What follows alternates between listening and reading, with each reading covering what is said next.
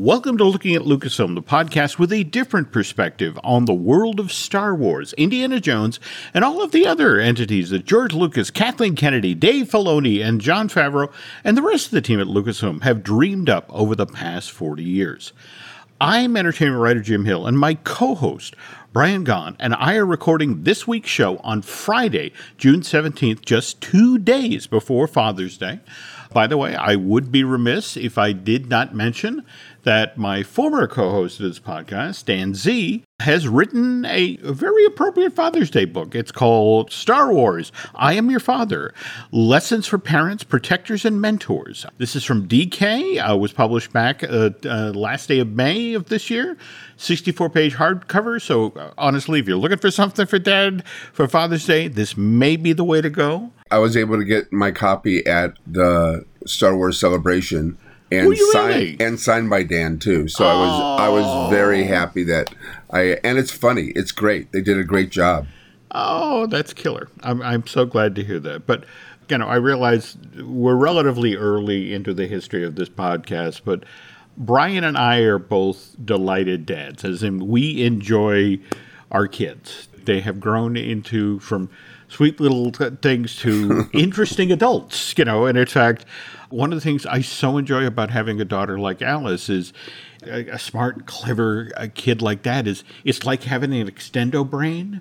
You'd be amazed how much smarter you get when you have a clever kid. And speaking of which, Brian, you were telling a story, well, again, it was something we mentioned on the last podcast about Hello There. Hello there. Yes, and you have pointed out the show, and your son Devin kind of said, "Hey, Dad, I got something to tell you." So yeah, Devin texted me, and he says, he goes, "Dad." He goes, "Father, I have one little edit from the podcast. Mm-hmm. You were wrong." I'm going, "What do you mean I was wrong? What was I wrong about?" And he told me that the whole hello there is a meme that started a few years ago. And what it is, it was from Revenge of the Sith, where Obi-Wan falls and sneaks behind General Grievous and says, "Hello there."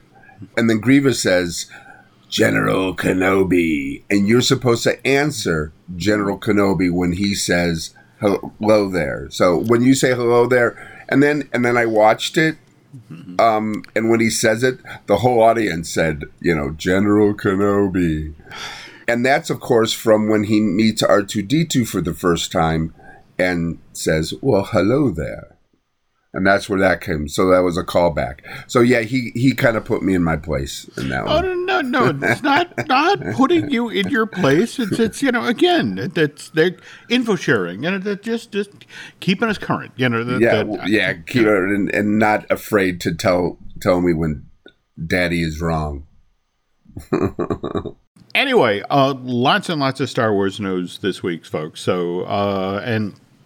As always, the news portion of today's show is being brought to you by Storybook Destinations, trusted travel partner of the Jim Hill Media Podcast Network. For a worry-free travel experience, please book online at StorybookDestinations.com. And before we start plowing ahead here, of course, we're going to be talking about the last couple of episodes of Obi-Wan Kenobi.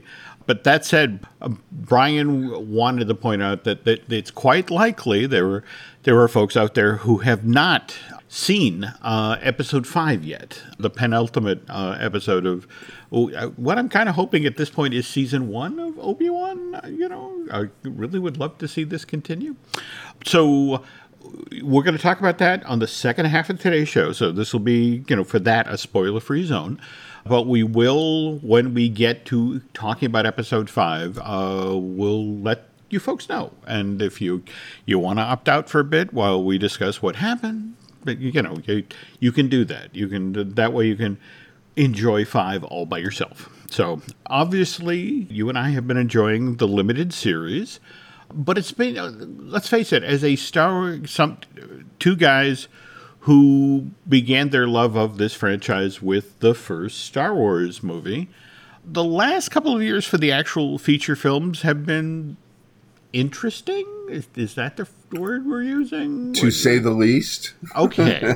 All right. Because, again, we got Solo, a Star Wars story, which was released back on May 10th, 2018. And then after that, we got Star Wars, The Rise of Skywalker, December 20th, 2019. And what always kind of intrigued me about that is I don't know if Rise of Skywalker ever really had a chance, given that the very first episode of Mandalorian debuted, what was it, 5 weeks beforehand, November 12th, 2019.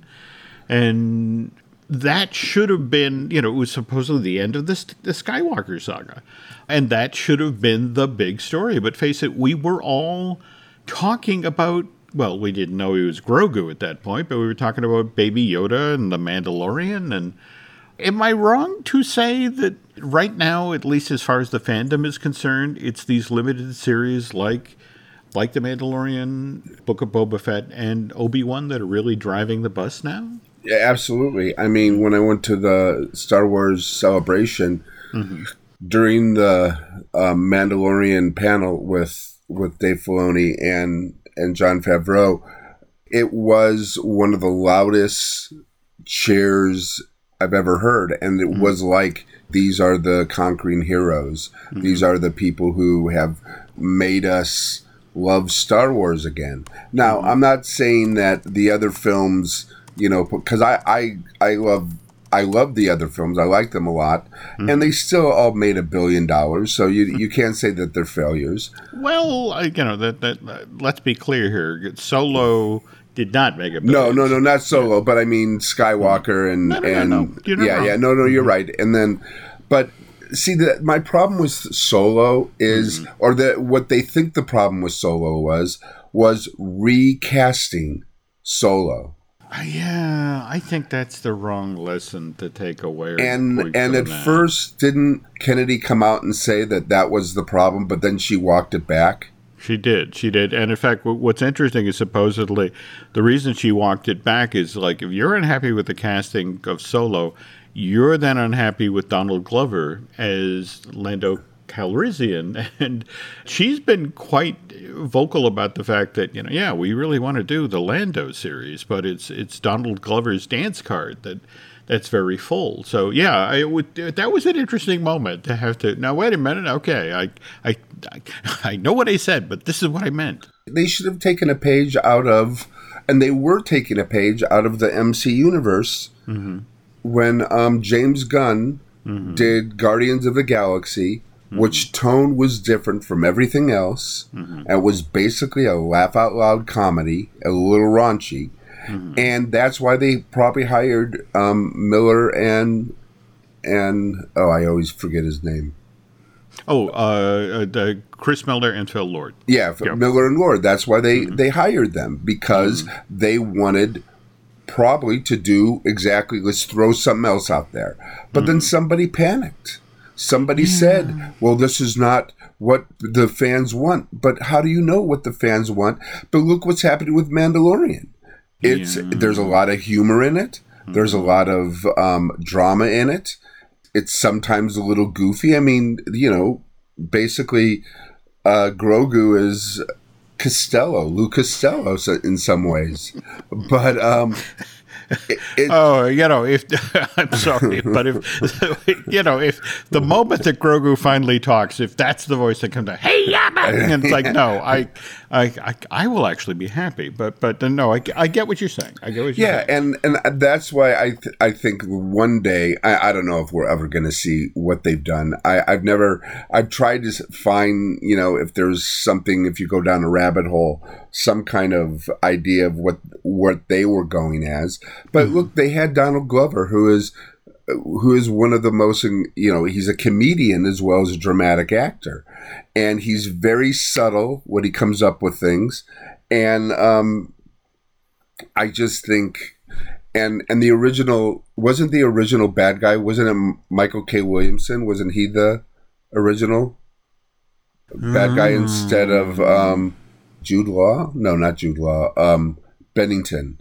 Solo was a difficult project to keep your arms around as an entertainment reporter. Because again, it was one of these things where, and you were watching both Disney and Lucas. Because face it, it's embarrassing when you have to stop production and you let two accomplished guys like Miller and Lord go, and then bring in Ron Howard to sort of do your reset, look at the footage you've got, see if there's a movie there. And let me lay something else out here that I just want to get your thoughts on. The Obi-Wan Kenobi series started off life as a film. It was one of the Solo, a Star Wars story, much like Rogue One. There was supposed to be, Obi-Wan, a Star Wars story. This was supposed to be a theatrical release. And then, on the heels of the many, many, many reshoots on Rogue One, which, by the way, were worthwhile. I love that movie. But coupled with the fact that, having to actually stop production on Solo, replace your directors, bring in a new director, and then bring a film to theaters that did not connect the way the company had hoped. Do you think if Solo had been a limited series, it had the freedom that Obi-Wan has had? I mean, face it, we're going to end up with like 5 hours worth of Obi-Wan story when all is said and done here. Do you think it would have had more success there if the story had been given more time to breathe? And yeah, very, very much so, because first of all, Solo is an episodic movie. It is in episodes. There are episodes. It doesn't follow so much a structure of a movie as it has episodes. Whereas Obi-Wan is not structured as a TV series. It's structured as a film. And we'll talk about this later, but that's what I think a lot of people may be complaining about is, well, there's nothing happening. No, there's a lot happening, but you have to wait a week. And it's hard to stop in midstream with something like Kenobi. But yeah, I think Solo would have been terrific as a and then you could have, like you said, you have 6 hours. You could have focused more on Lando. You could focus more on his ex-girlfriend. You can focus more on the bad guy. You could focus more on the people who were the resistance. You could have done so much more, and it would fit right in there. You could just put those episodes, or you could do it now. You could just do a little bit of filming, keep filming some things, or film some new things. Or there's probably stuff on the cutting room floor, and it would be a great series. I mean, that's something that, look what they did with Godfather. Very true. I mean, he needed the money. So, and it's funny because finishing the offer, all Coppola did was making his films. He did a lot of it sometimes not because he wanted to, but because he needed the money. Yeah. And we have 4 of the greatest movies, because I think Conversation is one of the most underrated films, out there. But you got Godfather 1, Godfather 2, and Apocalypse Now, which I think is the perfect movie. And then The Conversation is just this amazing film of paranoia, and again, ahead of its time. He had his vision of what a modern studio, American Zoetrope, right? American Zoetrope, and of course Lucas was part of that. Yeah. And they went up to San Francisco. He was going to make independent films. I mean, he didn't want to work in the studio. And a system, and they, basically he owed $440,000 to Warner Brothers because of THX 1138, and he needed the money. And so, but I just watched Godfather again. It's done very, and the French Connection, they're done very similar. They're handheld cameras. The whole wedding scene, it looks like it's paparazzi. I mean, it's set up, not as a scene. It's set up like the camera is just catching, all these things happening. And that's the kind of filmmaker he was. He was not a blockbuster filmmaker. I mean, even Apocalypse Now, if you watch that, it's a grand epic movie, but it's not made that way. No. And what he did, like going back to Solo and cutting it up, what he did with The Godfathers, he put it in order for television, and created a whole new masterpiece. And Yeah. I think you could do that with Solo too, and you could get people excited again for By the Solo. way, not to interrupt here, but No, I'm done. just today, story dropped. Al Pacino. They were doing a retrospective of his career, and he actually talked about working on The Godfather, where Phil Lord and Chris Miller are let go from Solo. And here's here's Francis Ford Coppola pulls Pacino aside, and it's like, we're going to move up the scene with you, meeting with the police captain in the restaurant. And it's like, really? Why is that going up in the batting order? So it's just, okay, we're going to shoot it. And it turns out Coppola wanted it on film to show the folks at the studio, because they were asking him to fire Pacino. Not only Pacino, but they're asking to fire Coppola too. But you have to realize Coppola he never had a hit. He had 3 movies: Finnegan's Rainbow, The Rain People, and that horror movie, Something 13, the Irish horror movie. And he worked with Corman and stuff like that, and he never had a big hit. And so here was this book. It was on the bestseller in America, but while they were filming, it became an international bestseller. And so now here they are with the biggest book ever, a director who has never directed this kind of people, an actor, Marlon Brando, who nobody wanted to work with, new actors, Jimmy Caan, Robert Duvall, Al Pacino, who all got nominated, by the way, who have never been in major films. And he used his sister, Talia, who was terrific, and he used Diane Keaton because he wanted that kind of coastal grandmother that she was, because she was a fish out of water in that one. Oh, no, she was definitely an outsider in that world, and she was the perfect person to do that too, because she's such an actress that brings that quality. Like, I don't know what's happening. And, but I know something's happening. Okay. Well, okay. Well, we got on The Godfather. I don't know how we got on that. We did. But that's okay. That's okay, because remember, this podcast is called Looking at Lucasfilm, and George was in there. George was in the mix. A big part. See, he was part of, he was co-founder of, George was, of American Zoetrope. He was basically Coppola's right-hand man, so we don't realize. And I think Marcia Lucas, she worked with Scorsese, she worked with Coppola. I think she helped edit Conversation. And it was just this small little community. And there was 2 communities. There was the West, which was American, and then there was the East, which was Brian De Palma, Scorsese, Robert De Niro. And they would, and then there was L.A., who was one person, and that was Spielberg, and he was the kid.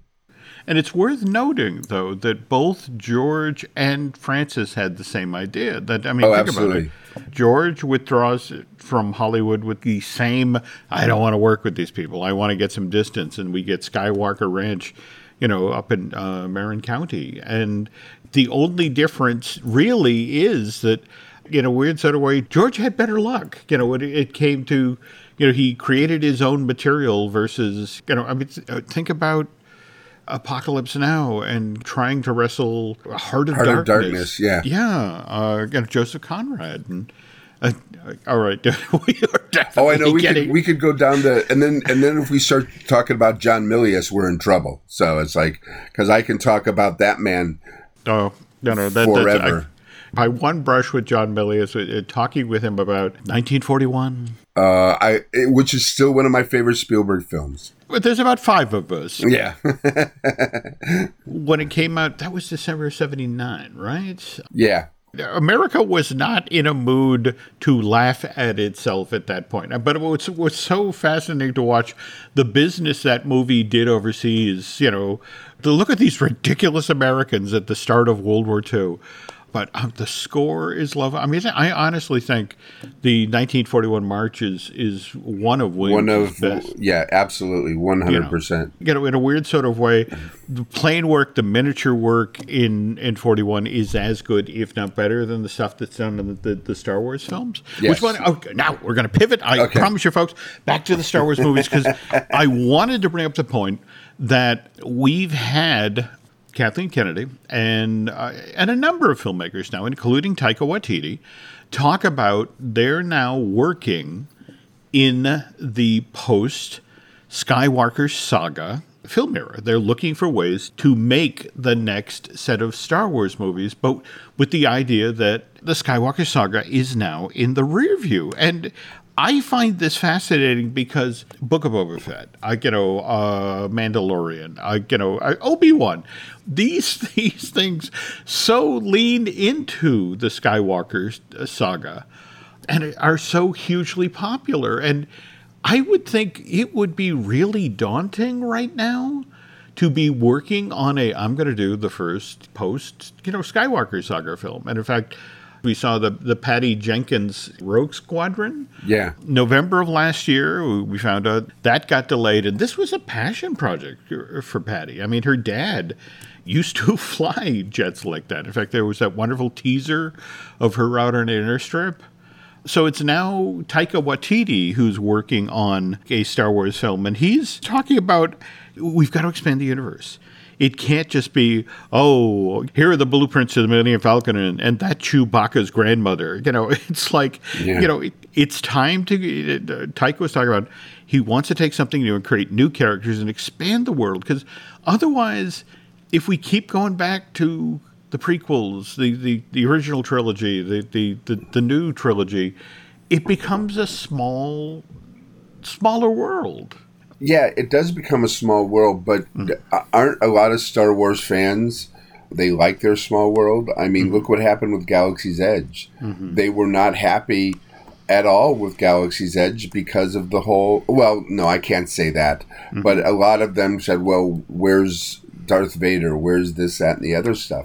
And remember a couple weeks ago, you announced that they were going to bring in Boba Fett and Fennec Shand to the Disneyland version of Galaxy's Edge. And I found out, and what's been going on is they're in their own little section.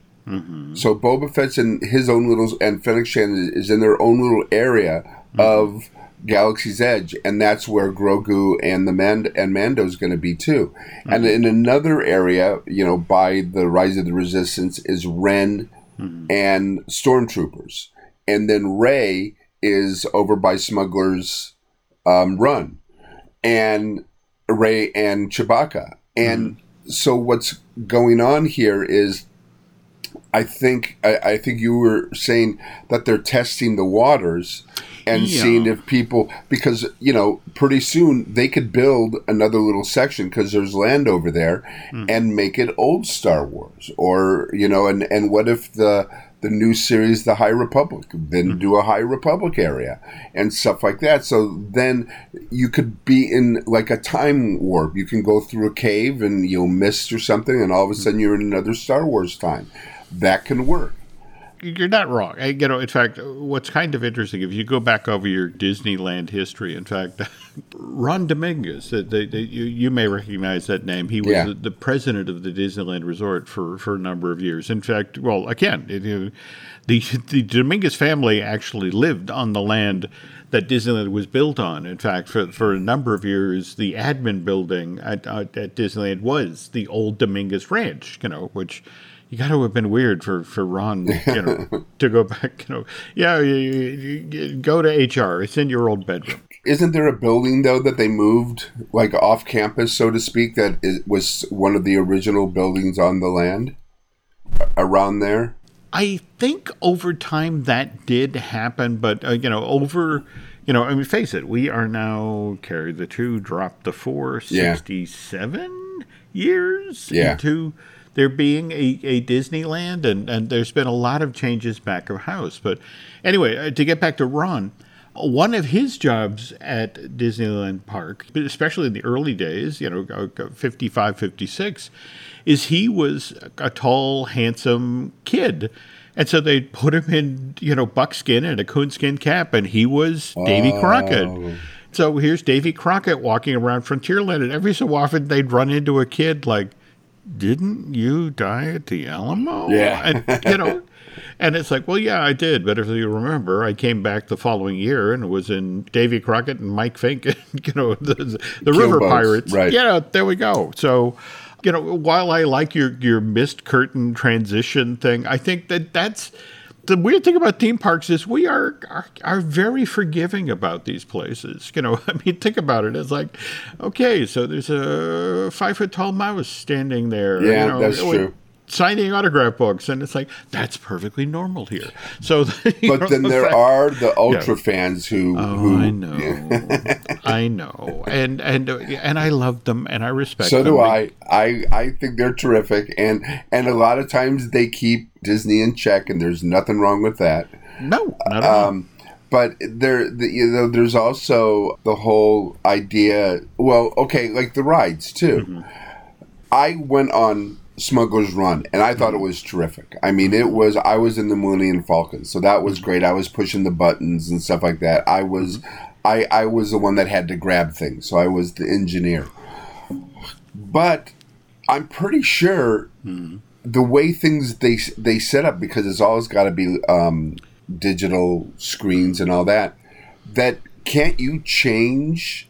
Wasn't there supposed to be 2 missions for... Oh, okay. Now, you folks, you have to remember, I'm old. Okay, I'm 63 years old. So I remember back in '87 when the original Star Tours came about, and one of the things they talked about was how we're going to get new destinations, which didn't happen for almost 20 years. In fact, I got to talk with a wonderful Imagineer, Mark Eads. He was in fact, they're having the literal discussion. They're sitting down with the key people at Lucasfilm, especially ILM, because they're going to make the ride film.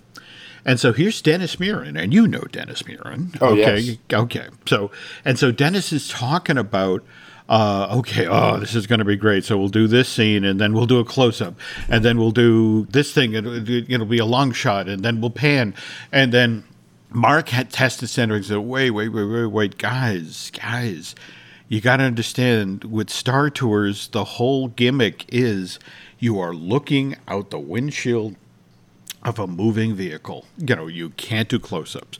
You can't do long shots. It's one consistent view through that window. And Marty Sklar is sitting next to Mark. Marty Sklar is the head of Imagineering at that time, and is shooting daggers at him with his eyes like, you don't tell the guys at ILM that they're wrong. We're trying to close the deal here. And Dennis Muren, God love him, he sits there for a moment and goes, oh my God, Mark's right. Ooh, this is going to be hard.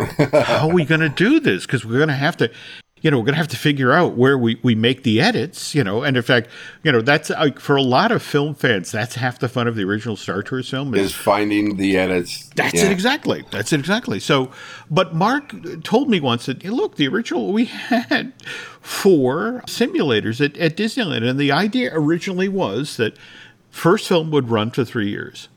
Then they'd do a second film, but they'd keep one of the simulators, the original Star Tours film, the Flight to Endor.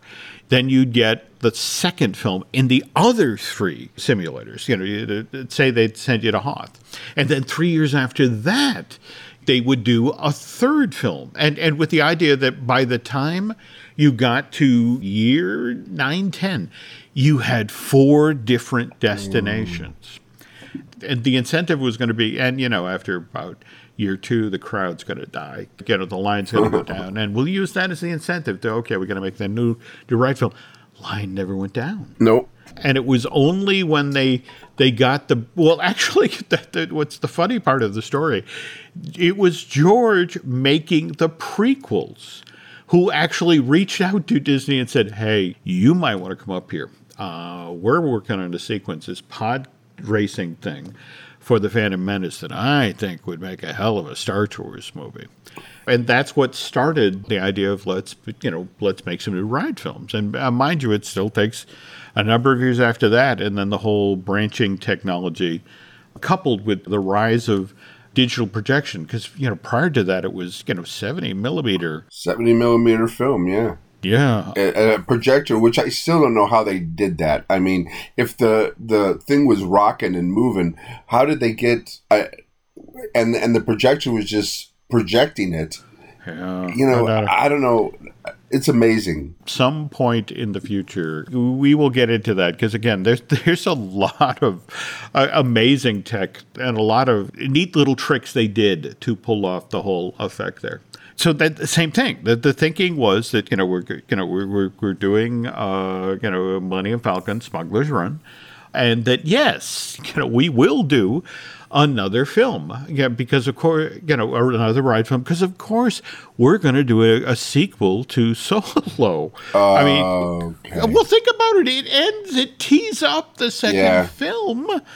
But in this space right now, where we're looking looking at the success of Obi-Wan and how all of the love for the prequels that is coming out at this time, you gotta wonder, somewhere down the line, those folks who love Solo are going to say the same thing. And, are we going to revisit those characters in that world, maybe as a limited series? But there have been a lot of films. The first James Bond film, Dr. No, didn't do well, but they still made a sequel.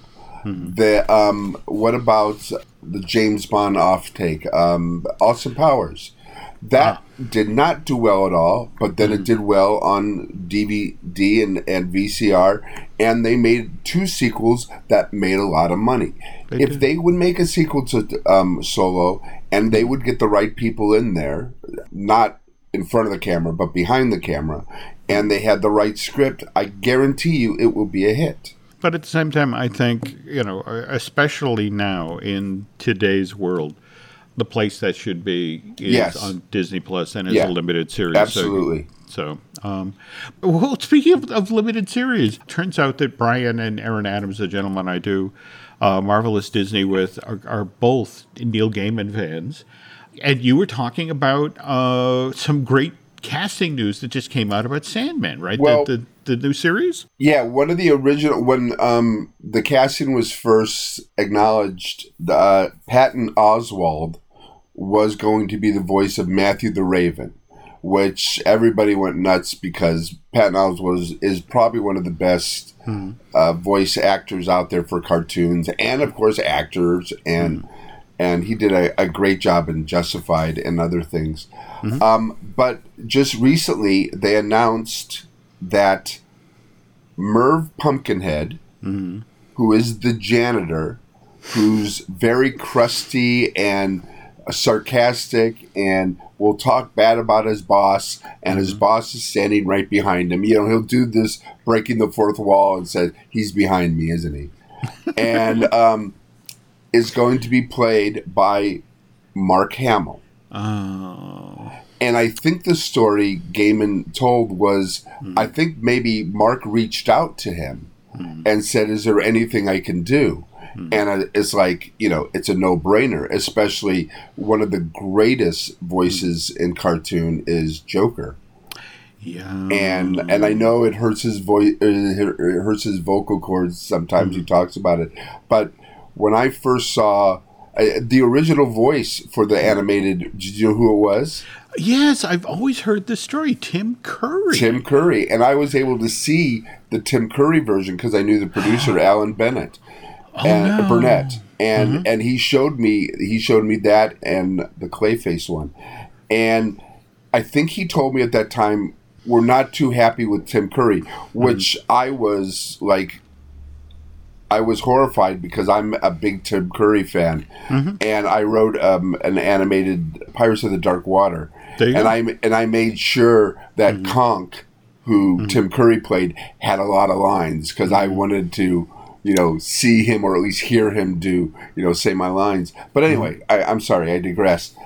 So Mark Hamill, and the imagination of Mark Hamill and Patton Oswalt, because there's scenes where they are very antagonistic to each other, and hilariously so, from the comic book.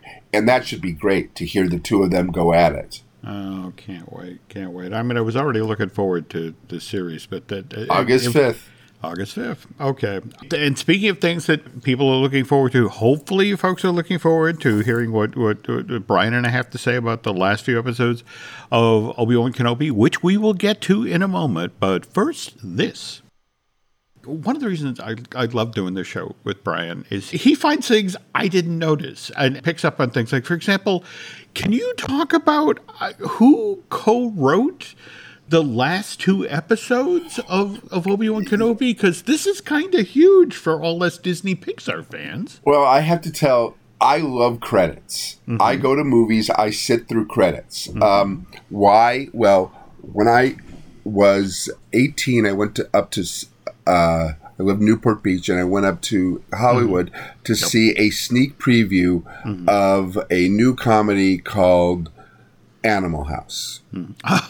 Okay. And I was in the theater, and so after the movie, they at the end they say what everybody is doing. John Belushi is a Senator Blutarski. Senator Blutarski. And then yes. Babs Jansen is working as a guide at Universal Studios, et cetera, et cetera. Yes. So I'm walking out of the theater, and in the middle of the theater, there's about 20 to 30 people. And they're the only ones in the theater, and they're watching the movie. Now, I didn't realize who they were. It was Landis. It was Stephen Furst. It was all these people from the movie. And I decided, I was with my brothers, I'm going, we have to stay here. There's a reason they're staying. So we sat there and watched the rest of the credits, and then Universal used to put a tag on the end of all their films. And the tag was, while in Hollywood, visit Universal Studios. But then what comes up in parentheses is, ask for Babs. Yeah. Now, I have heard that if you go there and you ask for Babs, they let you and your party in free. No. Yeah, and they did this for a couple years. Then every John Landis film had it, including the Blues Brothers, Universal, the Blues Brothers All Night Long, stuff like that. They had asked for Babs. And people would, the people who clean the theater would get mad at me because I would be sitting there.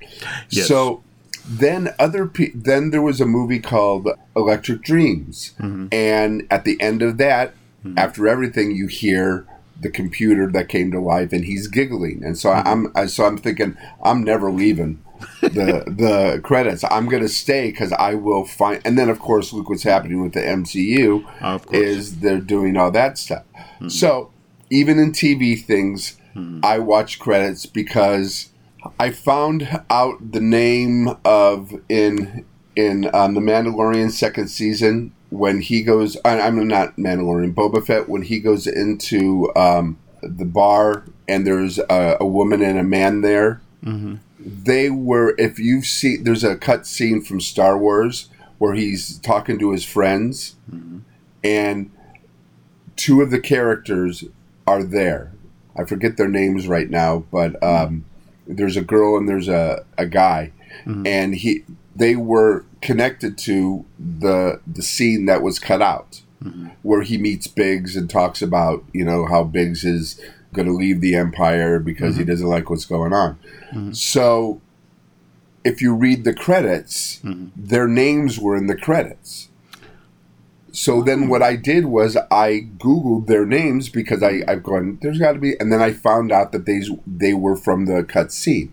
So I will read all the credits, and in reading the credits, I found out that one of the consulting producers is Andrew Stanton. Oof. So then I went on IMDb and found out what else he was doing, and he co-wrote episode 5 and episode 6. So the last thing Stanton did for Pixar was Finding Nemo, or Finding Dora, and then he started doing all these other things, and now he's in the Star Wars universe writing things, and I'm pretty sure they're going to have him direct something down the line. I mean, I mean, he could be doing a Mandalorian for all we know, or something, because that's what they seem to do. They seem to grab these people and then put them in their universe, and all of a sudden, Bryce Dallas Howard is directing, Mandalorian and Boba Fett. And doing great work, by the way. Oh, amazing! I mean, well, all of them are. All the directors are, and look what Deborah Chow's doing with Obi-Wan. I mean, it's just phenomenal. Totally killer. But before we get started here, I want to be sure, just in case folks stuck out when we started talking about Episode 5, worth noting there is a story making the rounds right now that on Wednesday, June 22nd, the day that the 6th episode drops, supposedly, in fact, it's a theater chain up in Canada that Cineplex that supposedly leaked this news. But supposedly on the day that the 6th episode dropped, they're going to do an event where they show all 6 episodes on the big screen. I'd kill to do that. It's one of these things where I'm hoping there's a chain, somewhere down here stateside that does that. Well, that's what I think one of the biggest weaknesses of is there a weakness of the show, is that it is structured like a movie, and you are not watching it like a movie. You're watching it like an episodic, and people were complaining, well, there's not enough action. Oh, this character has no motivation, or I don't understand what's going on there, or Obi-Wan doesn't act like that, or stuff like that.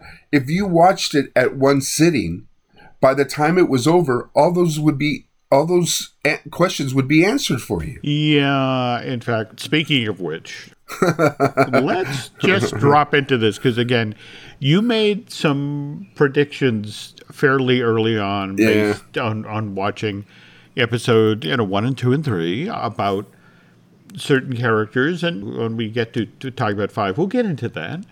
But what's your take on these last couple episodes? Riva, I think, is probably the most misunderstood, and only because there's something else going there on there, because she kind of drops things like, I want what it's owed to me. I want, I want what I want, that type of thing. And you think, they want you to think that she's going after Kenobi, but the problem with thinking about having a week between episodes, that you start thinking like going, wait a minute, there's something strange going on here. And I was starting to think that, well, maybe she wasn't going after Kenobi. Maybe her whole motivation was going after Vader, because she seemed to be as much of a desire to get him on her good side. And she knew that Vader was Anakin, and nobody's supposed to know that. Given the way that Obi-Wan Kenobi began with our opening scene, they laid the track for this in a very emotionally consistent way by revisiting, frankly, one of the more shocking scenes of Revenge of the Sith, when the younglings got taken out, and putting us right in the middle of that. Yeah, but the reason that when you first watched it, it was like, this is the most horrible thing that Darth Vader had ever done. Right. And Obi-Wan thought that maybe if he was there, he could have stopped it. So that's when you saw that. Now, when we talk about episode 5, it has a whole different meaning.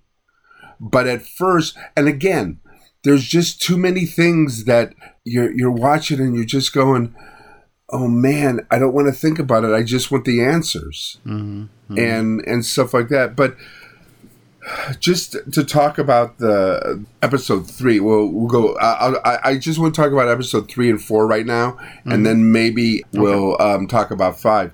But I was getting a Les Miserables feel that here Obi-Wan was Jean Valjean, and he was hiding, and he was, on the run from Javert, who could be either Riva or Darth Vader, or even the Inquisitors. And then, of course, there's a kid brought into it and stuff like that. So I was getting this feeling from it. And with Les Miserables, Jean Valjean is never a happy man. And you see that with Obi-Wan. He just, and even when he's asked to to step up, he can't do it. He's so devastated.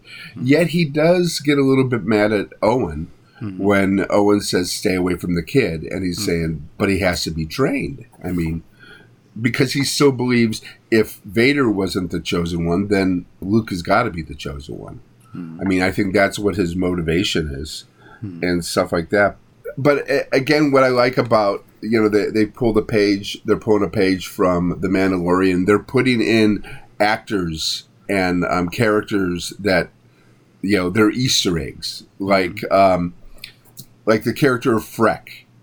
Okay, which I thought was Seth Rogen. I'm going, oh, good. Seth Rogen is now in the Star Wars universe, but it's not. It's Zach Braff. Yep. And I swear to God, I listened to it over and over again, and I don't hear any of Zach Braff in that. But right now in episode 4, the woman who plays Talia, Indira Varma, I've been a big fan of hers for a long time. She was in Luther. She was in Games of Thrones, and she's like almost every great English series. So it was great to bring her in there. Oh, and also Ned B. Do you remember the movie Real Steel with Hugh Jackman? Oh, yeah. Yeah. Didn't Ned B give you that vibe of the fighter robot? This like silent giant type of thing. Yeah. And again, looking at credits, the beginning where they do the helmets. Yep. And you see them. Well, in episode 4, they've changed them up. And the first one you see is Ned B. Then you see this thing that looks like a gas grill. So I don't know what the hell that was. And then you see Lola. Yep. She's at the end. And she's right before Vader. But then you have R2-D2 and not R2-D2. Yeah, you have R2-D2, C-3PO, the Mandalorian, and other things. And it was just because usually a lot of people would just skip the credit, skip and go on. But I've been watching, like I say, I've been watching everything to see, and they're throwing in Easter eggs even when there shouldn't be any Easter eggs, and they're just trying to get people to be involved in that. And with James Earl Jones, did you know he's not doing the voice per se? I had heard that. Now, mind you, they still credit him as the voice, as the originator of the voice, but evidently there's a piece of software that it's called Respeecher. There we go. Because I have to say, what's been fascinating for me watching Obi-Wan Kenobi is, face it, you and I grew up watching David Prowse in that outfit, and there was a way that David moved. And what's been fascinating about watching Darth Vader in Obi-Wan is that's Hayden Christensen. I mean, you his physicality. Now, mind you, it's still classic Darth Vader, but there's a way that Hayden moves. There are choices that he makes. But at the same time, I have to tell you, just in this last episode, there is a moment where Ewan McGregor does the Alec Guinness beard scratch. Yeah. It was just one of these things where it's like, oh, that's a lovely bit. That's a lovely touch. That's, an actor being generous enough to acknowledge, okay, do you remember this from the other actor who played this role? So that was very sweet. Also with Vader's voice, when we first heard Vader's voice in all the movies, even Rogue One, it was like James Earl Jones. What a great voice. Yep. But now, especially in the series, we know who Vader is. We know he's Anakin. And I'm almost sometimes wanting to hear Anakin's voice somehow distorted and hear him because, he said some very iconic things when he and Obi-Wan were fighting. If you don't follow me, you are my enemy, stuff like that. And you kind of want to hear his cadence and stuff. One of the scene where Obi-Wan says, I am what you made me. I could have sworn, and I listened to it over and over again, and if it is, it's really faint, that there is an overlap, that you can kind of hear Hayden Christensen's voice. But I don't know. It sounds different than just Vader. And maybe that's because of the software. I don't know. But it's just very... it's like with the Mandalorian. You want Pablo to take off his hat. Well, in this, you kind of want to hear Anakin give the threats. And in the style, do you notice his style of fighting? Yeah, is the whack-a-mole style from the movies and not from the prequels. And I have a theory about that. Okay. Well, his arms and legs. He's a robot. He can't do all that because he doesn't have the dexterity. He just can whack-a-mole. I mean, I don't know. That's his, like I say, I sit here and I think too much. And that's the crazy thing about it. But the third episode, I live in California, Southern California, and we have a desert out here called Joshua Tree. And I swear, I know it was filmed in Manhattan Beach, it was filmed in the volume, but I swear to God, they filmed Joshua Tree. I mean, there are Joshua trees in that scene where they're walking, where Leia and Obi-Wan are walking through the desert.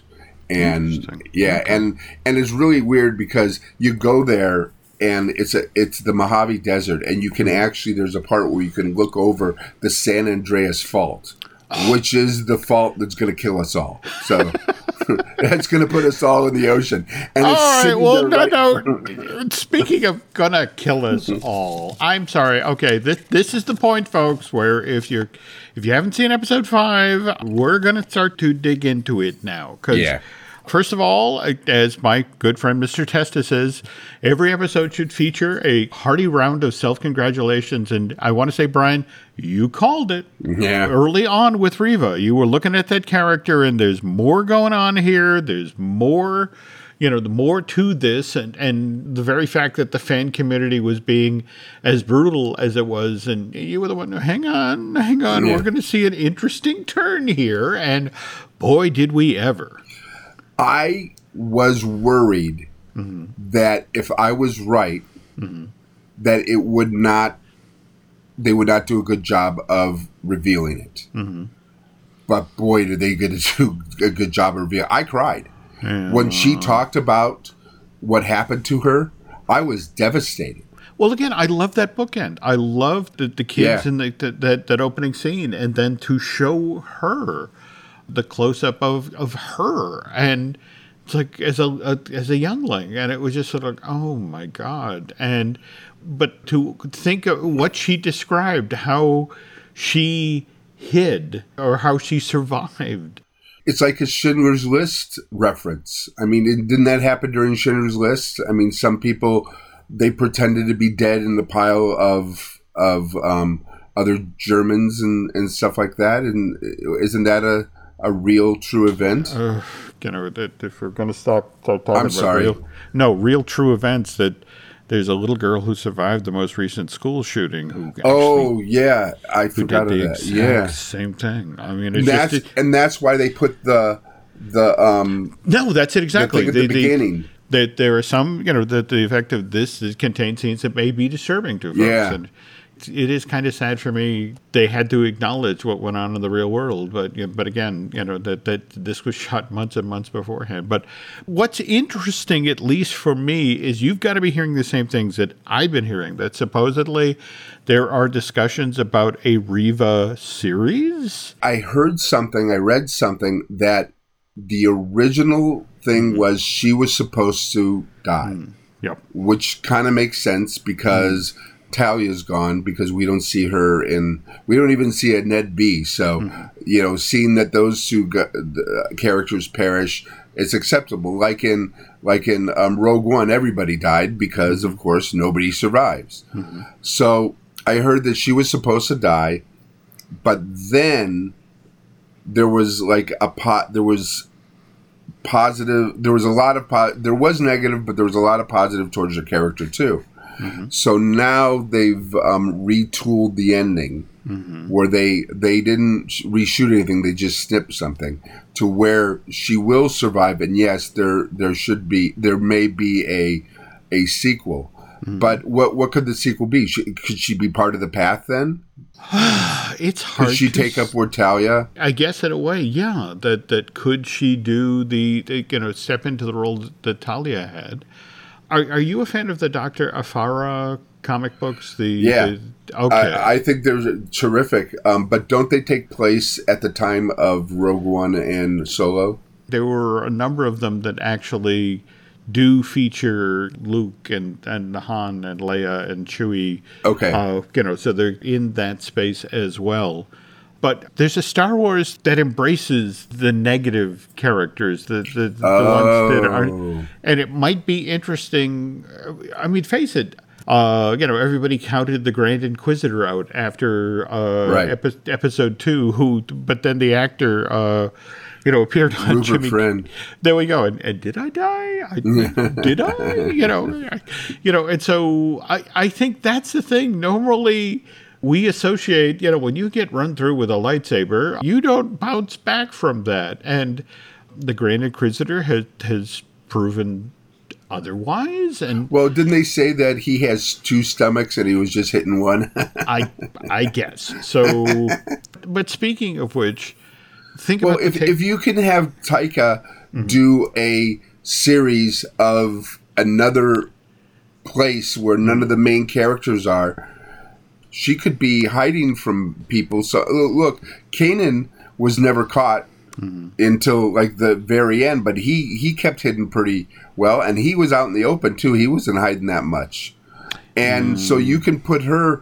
She could be on Tatooine too, and then you can retcon her in. All of a sudden, she can show up in The Mandalorian. It's very easy to put. I mean, she was just run through with a lightsaber, which basically corrots everything, doesn't it? Doesn't it just? How many people have we? Fennec Shand, all right. Fennec Shand dead, all right. Just literally dead. But yeah, interesting set of boots. Walks up to Fennec Shand, and one Baka tank later. So yeah, exactly. This is a universe where it's like, hang on, who's in the queue for the Baka tank? Can we move this up a little bit? I'm going to be intrigued to see if they bring her back on the camp. Face it, we have one more episode to see. Yeah. In fact, that's the other thing of laying out the stakes, as we end episode 5. And again, I apologize, folks, you haven't seen it, but here's the thing. The ship that young Leia and Obi-Wan are on has dropped out of hyperdrive, and Vader's Star Destroyer is coming up hard behind him. And we've seen Reva, who is watching that message from Leia's dad, to the effect of the children, the boy, Tatooine, and then cut to Uncle Owen and Aunt Beru's farm, and, young Luke asleep in bed. And it's like, oh, and I have to wait a week to find out what happens here. But what's really weird too is we know that these people survive too. That where they come from, and you're watching this and you're just going, okay, I know that this person survives and this person is nowhere to be seen, and da da da da. But I think they can fudge around. I think they can mess around. I mean, you're not going to kill Obi-Wan. You're not going to kill Owen yet. You're not going to kill Aunt Beru. But you can still make it to where we're on the edge of our seats. And like episode 4 was one of the most tense things I've ever seen on television. I actually wanted to fast forward it to the end to find out what happened and then watch the rest of it, because I was so nervous, basically. No, you're not wrong. But I would compare Obi-Wan, the limited series, to Ron Howard's Apollo 13 in that, look, I know how Apollo 13 ends. Okay. I lived through it, all right? I know they made it home. I know they somehow, were able to turn the LEM into a light boat and go around the moon and come back. But at the same time, the film is so well told that I still, when it's on, I'll get sucked in. I'll be channel surfing and say, it's Apollo 13, and I got to watch this. And it's like, same thing with Obi-Wan. I know how this ends, all right? Yeah. That nothing's going to happen to Luke. Nothing's going to happen to Leia, or at least in this story. And likewise, Obi-Wan, disappears back into the desert so Luke can go find him.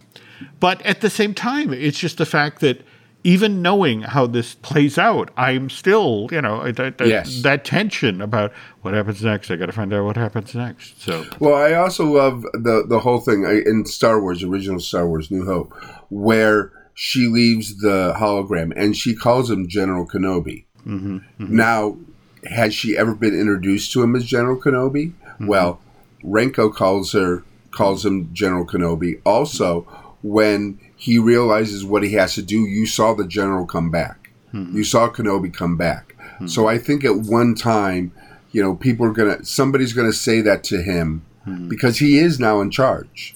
Well, that's, the scene in the Hidden Base where he steps up and explains, that they're coming, and this is what we need to do, and that we had a broken man who had to find his way back. Right. To himself and his abilities and all that. And you saw that with the style he was using the lightsaber. When he was fighting Darth, it was basically just protecting himself. Mm-hmm. But when he was going after the stormtroopers and then holding the water back, he was his old self again. Yeah, we're seeing... But this is where this gets kind of interesting. I'm going to be intrigued to see the dismount in episode 6, because he's got to go back to being the guy who hides in the desert. But he wasn't hiding in the desert. He had his own little house. See, now he's hiding in a cave, but he has his own little house, so he probably became part of the community.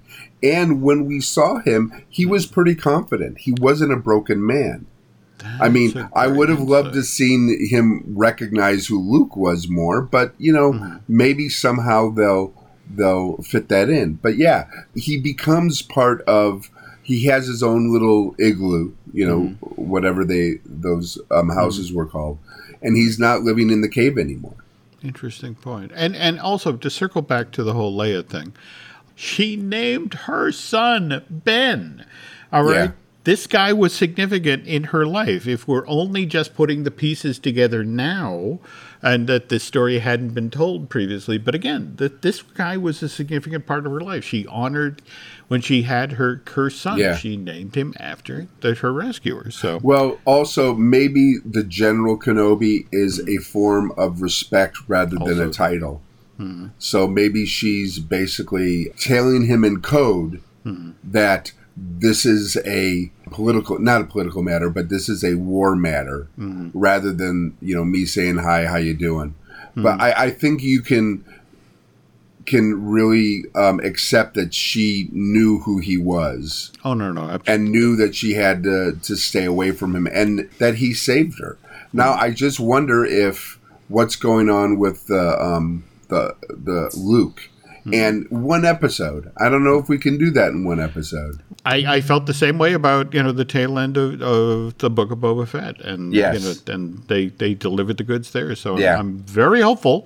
Come this Wednesday, we'll get to find that out. And more to the point, if there are any looking at Lucasfilm listeners out there who manage actually to get into this screening of all 6 of the episodes back to back up in Canada, let us know about it. And more to the point, if there's, if it's going on in LA, I'm sure Brian's going to want to do that. And if it's going down in Boston. When I was in college, I once went to the New Art Theater and saw, I think it was 12 hours of Werner Fassbinder's Berlin Alexanderplatz. Mm-hmm. So I know what it's like to sit in the theater for days to watch something. So I'm up for it. And I know I'm eventually going to watch this again as a complete thing. So, but to see it in a theater, I'd do it in a heartbeat. That would be great. Well, hopefully on our next episode, obviously on our next episode, we'll get to talk about how this ends and more to the point, what's coming up further on down the line. But for now, that is going to do it for this week's Looking at Lucasfilm. So, now, of course, if you can't wait to hear even more of Brian's thoughts and insights, great Spud Hollywood stories, where can they find you on social media, Brian? Right now, Twitter is a good place to find me. It's Geek with Children, and you spell children CHILDREN. And I go there and just talk about things. Okay, cool. Social media wise, you can find me on Twitter and Instagram as Jim Hill Media, and over on Facebook is Jim Hill Media News. Likewise, speaking of Jim Hill Media, we got a couple other podcasts here. We got Disney Dish that I do with Len Testa. We got Marvelous Disney, which I do with Aaron Adams. I also have Fine Tuning that I do with Drew Taylor, and Drew's a bit under the weather. It's one of those people who waited a full 2 years before getting COVID. So, I wish him a speedy recovery. Folks, if you could do Brian and I a favor, if you could head over to Apple Podcasts and rate and recommend Looking at Lucasfilm, that helps us get additional ears and eyeballs. And by the way, if you really, really, really like what you heard here today, if you want to head over to Bandcamp and subscribe, that's what that allows us to afford going to 6-hour-long showings of Obi-Wan Kenobi. But anyway, that's going to do it for this week. And again, to all the dads out there, happy Father's Day, and we'll be back soon.